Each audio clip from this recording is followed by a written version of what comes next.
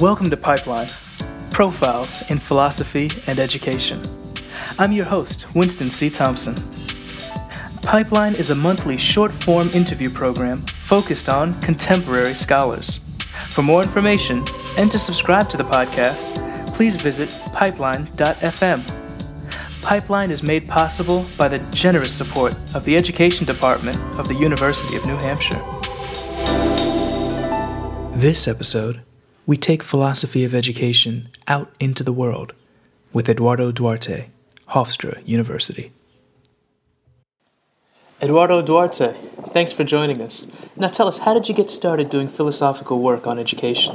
Okay, well, I want to say, first of all, we're at the corner of Congress and Daniel Street in the city of Portsmouth, New Hampshire, on March the 28th. And it's supposed to be spring by the calendar, but it feels like early spring here in New Hampshire. So yeah, this is where we are. So how did I come? Well, it's interesting. It's a pretty direct and not that complicated answer to the question how I came into philosophy of education. And it was, in a certain sense, I fell into it. And the way that the real straight answer to that is that in 1990, I was done with my coursework at the New School. I was a graduate student in philosophy at the New School for Social Research.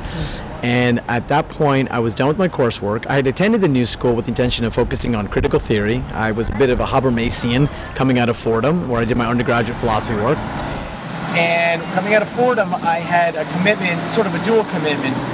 Theoretically, it was to the legacy that sort of was still working itself out with critical theory. And then in terms of social justice commitment coming out of Fordham, was really the question of the justice of inequality, the injustice of inequality, and trying to take up the question of equality.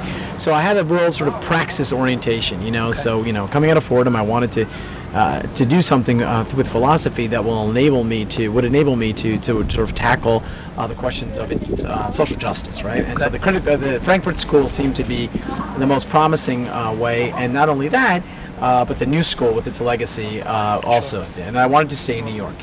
And so two things happened. First, Agnes Heller, who was the one who sort of secured my position and recruited me, so to speak, to go to the New School, said to me, and the first time that I met her in an interview, she said, I told her just that, and she said, this is very dangerous. This is very dangerous. You should not go to the street on 14th Street, which is literally outside of the New School, and tell the hot dog seller how he should think. And it really threw me off, and I thought, hot dog seller? I'm talking about, the increasing levels of homelessness in the New York City, and I'm thinking about, but I got her point. Her point was that you need to first sort of work out, this is really Adorno's sort of legacy, you really need to work out a critique and understand what critique is about before you sort of launch dogmatically into sort of like telling people how they should be or solving the problem. You don't solve the problems of justice theoretically first. You have to do critique. Right. So anyways, I went to the New School and I was working on that, but then I found myself drifting away from that a bit because the most interesting person at the New School for me was a person by the name of Rainer Schermann, who was doing sort of Arendtian, Heideggerian work, and he was, for the most part, one of the most foremost Heideggerian scholars in the world. And over time, I sort of really drifted towards working with, under Rainer Schermann, although I didn't work directly with him until I started writing my dissertation with him. Okay.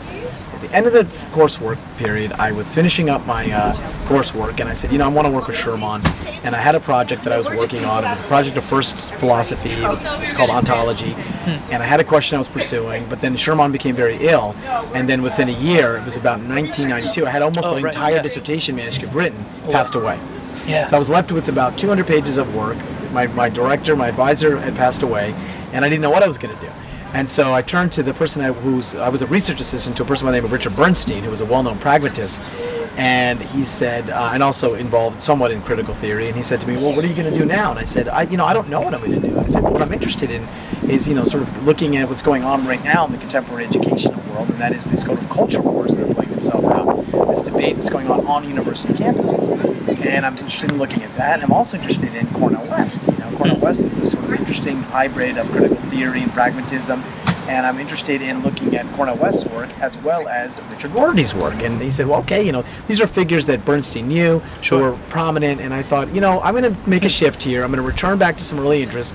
And I'm going to work on West and Rorty. And I started really, I threw myself into reading everything I could on Cornel West and Richard Rorty. And then as I started doing the genealogy for both of them, I sort of found myself working on Dewey, who was Bernstein. Bernstein was one of the first people to work on Dewey and wrote the Dewey book way back when. And then I started working closer with Bernstein.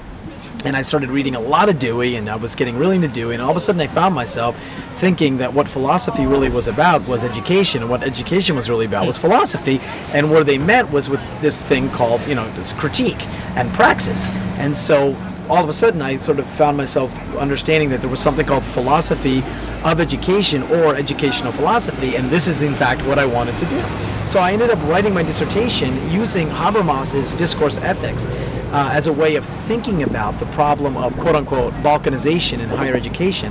And so my dissertation was Beyond Fragmentation Towards Polyphony, an application of discourse ethics to the problem of multiculturalism. And by problem, I don't mean that multiculturalism was a problem. Sure. It was just a phenomenon that was sort of appearing within higher education that was forcing higher education into a legitimation crisis, using Habermas's word. So anyway, I wrote myself into this world called philosophy of education, and just as I was finishing my work, and I started working on Paulo Freire as the outcome of this, he's the one who kind of sealed it up for me.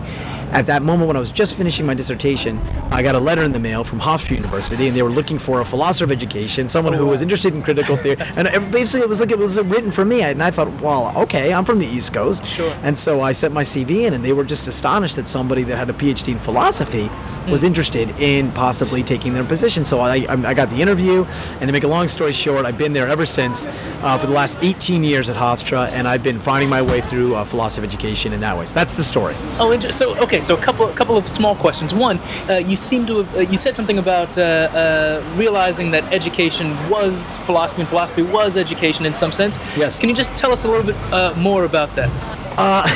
Okay, so there's this quotation. I'm gonna, and this is for anyone who's listening to this podcast.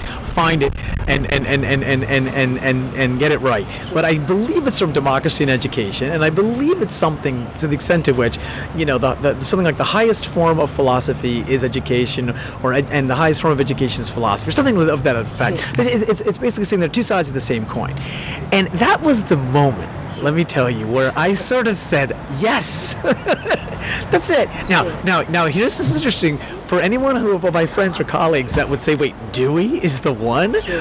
Well, I mean, some people have fallen off of their chairs at this moment because, I'm known as the sort of Heideggerian, continental, Arendtian sort of guy, and for people that are listening to this, I mean, there's this very different approaches and different styles of writing, but it is the case, and I'm confessing it now, that John Dewey's very interesting way of describing the philosophy and education as two sides of the same coin, and democracy and education, that was the breakthrough for me. And so what it's come to mean for me now is much more than what maybe Dewey was talking about, and that has to do with the entire genealogy of philosophy, going back at least in the West, but I also am very interested in the connections with Eastern philosophy, particularly Taoism and Buddhism. More so now, some Hindu work, because I'm reading the Bhagavad Gita with a good friend of mine, colleague Stacy Smith, who I've worked with before. We're doing a reading on that. But back in the beginning of philosophy, particularly in the West, education and philosophy were inextricably linked. And for me, the entire genealogy of philosophy can be read as a distinct form of education, as education. You do philosophy as what our colleague Robbie McClintock talks about as formative justice. I mean, it's a sense of formation. So philosophy is one way of describing, generally speaking, education as formation. And so you can read back the entire history of philosophy as an engagement with the fundamental question of education, is how do we come to be who we are? Sure. And so at this point, I've developed a very wide category for what I mean by philosophy. It's all the ways in which human beings take up and pursue their formation as an expression of their freedom. So through art, through music, and any ways in which you create the singular work that is yourself expressed in some piece of work is what I call philosophy. So it can't be something that can be reproduced mechanically. It can't be manufactured. There's a particular way in which I talk about work and the work of art, and to me that captures the essence of education, and that's also what I call philosophy. Yeah, so making some choice about who we ought to be and sort of how we ought to go about it. Now, you said a number of different things about sort of what you're known for working on, and sort of the ways in which your early career interests have kind of played out in the present moment. But maybe you can tell us a little bit about what you've been working on a little bit more recently. So you say talking about the work of art, and sort of what the singular work. Right. So I mean, what's happened is that I went through an early period where I was sort of playing out the critical theory stuff, and at a certain point I shifted back. What happened is that I went through this period where I was working on Paulo Freire in particular, and as I was working on Paulo Freire's work, I got more interested in the sort of foundations of his work, the genealogy of Freire's work. And at about 2004, I engaged in this year-long experiment that's now became the book Being and Learning, which is published about 7 years later. So what I've been focusing on since 2004, so the last 10 years, has been the project of what I call originary thinking. And so the very thing I was just talking about, in which the human beings sort of have this sort of a recognition that they are free, right? So in this very Freirean, even Deweyan sense, that we have this profound sense that, wow, we're free and we can do something, we can make something. I call that moment the moment of origination, or the moment where we see that it's possible to make something, or make something original. And that to me is where learning emerges. So the project of originary thinking is both the philosophical theorizing, if you will, of that moment and tracing that moment, and as well as an articulation of the different ways in which people do that. So the project is really captured in the book Being and Learning. Right. And this current year, what I'm doing is I'm going back and reading all of the original meditations that I wrote, and I'm documenting, I'm revisiting and documenting that in my blog, which is called Being and Learning. And so that's the main project that I'm focused on, is the revisiting of that book, the writing that went into that book, as well as what I'm generally calling the project of originary thinking. Yeah. So perhaps you could tell us a little bit about this field of philosophy of education, or educational philosophy as you describe it. Tell us, to your mind, what questions remain? What issues linger? What sorts of things ought we be thinking about in philosophy of education, sort of in the short or long-term future? Well, I think that what you have is there's a sort of place where all these different sort of what we call discourses, which are ways that people talk about philosophy, and for people that are familiar with the political spectrum, liberals, conservatives, I mean, there are different ways in which people sort of orient themselves towards the questions, but pretty much we share the same questions. And the meeting point for them, for these questions, I think, in these discourses now, is on the sort of realization that, actually existing material justice, questions of justice, are things that we need to be thinking about. And I think that where the field's going to go is that we're going to sort of have a healthy debate over what are the most interesting ways to approach actually existing questions of inequality. Because it seems to me that inequality is going to become the question in many, many fields, but certainly in the fields of social sciences. It's going to drive social science in particular, and philosophy, for better, however you want to describe it, is within the field of social science.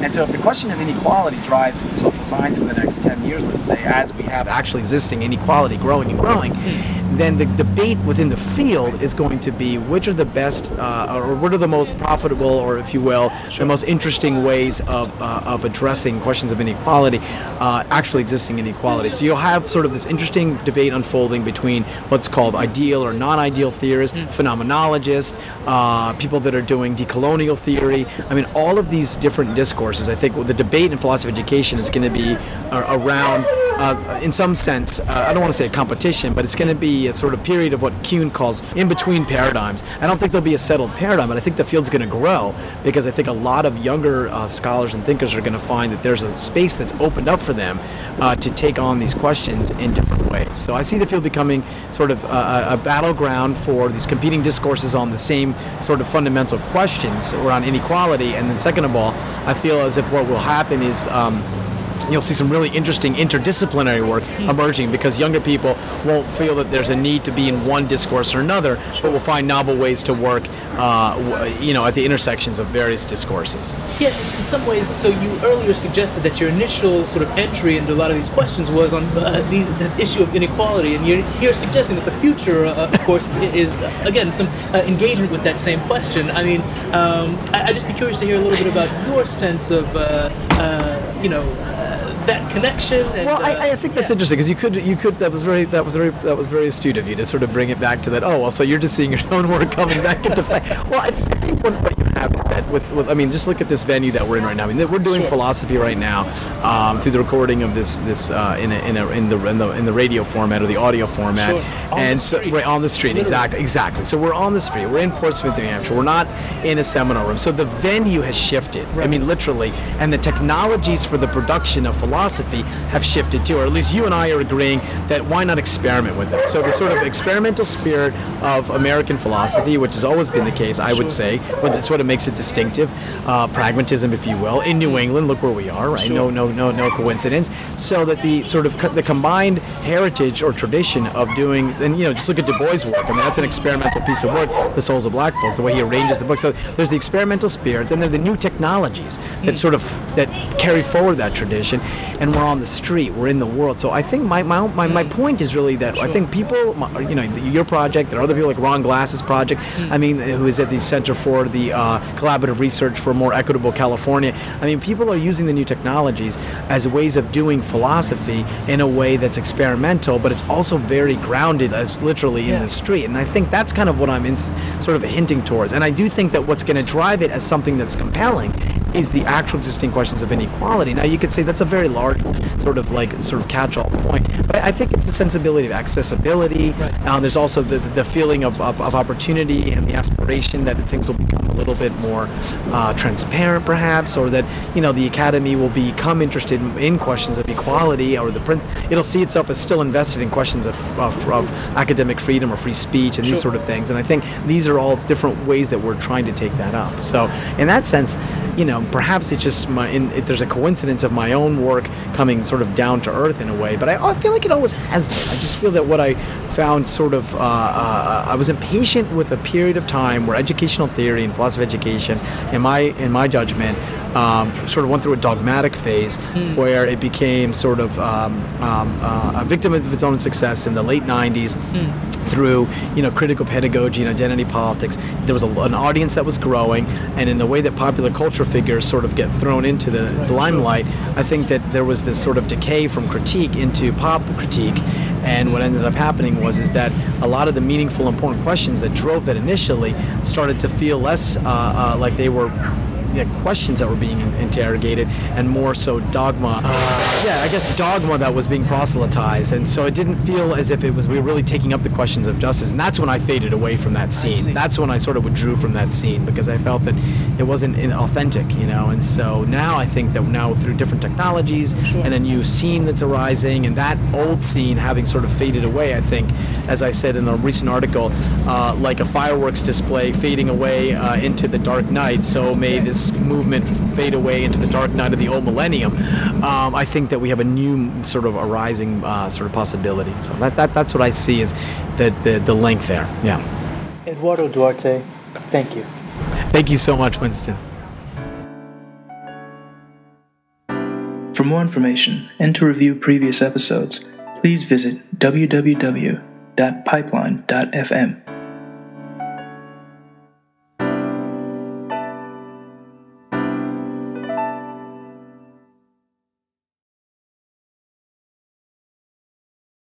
A very special thanks to Moby for use of his song Summer as our theme.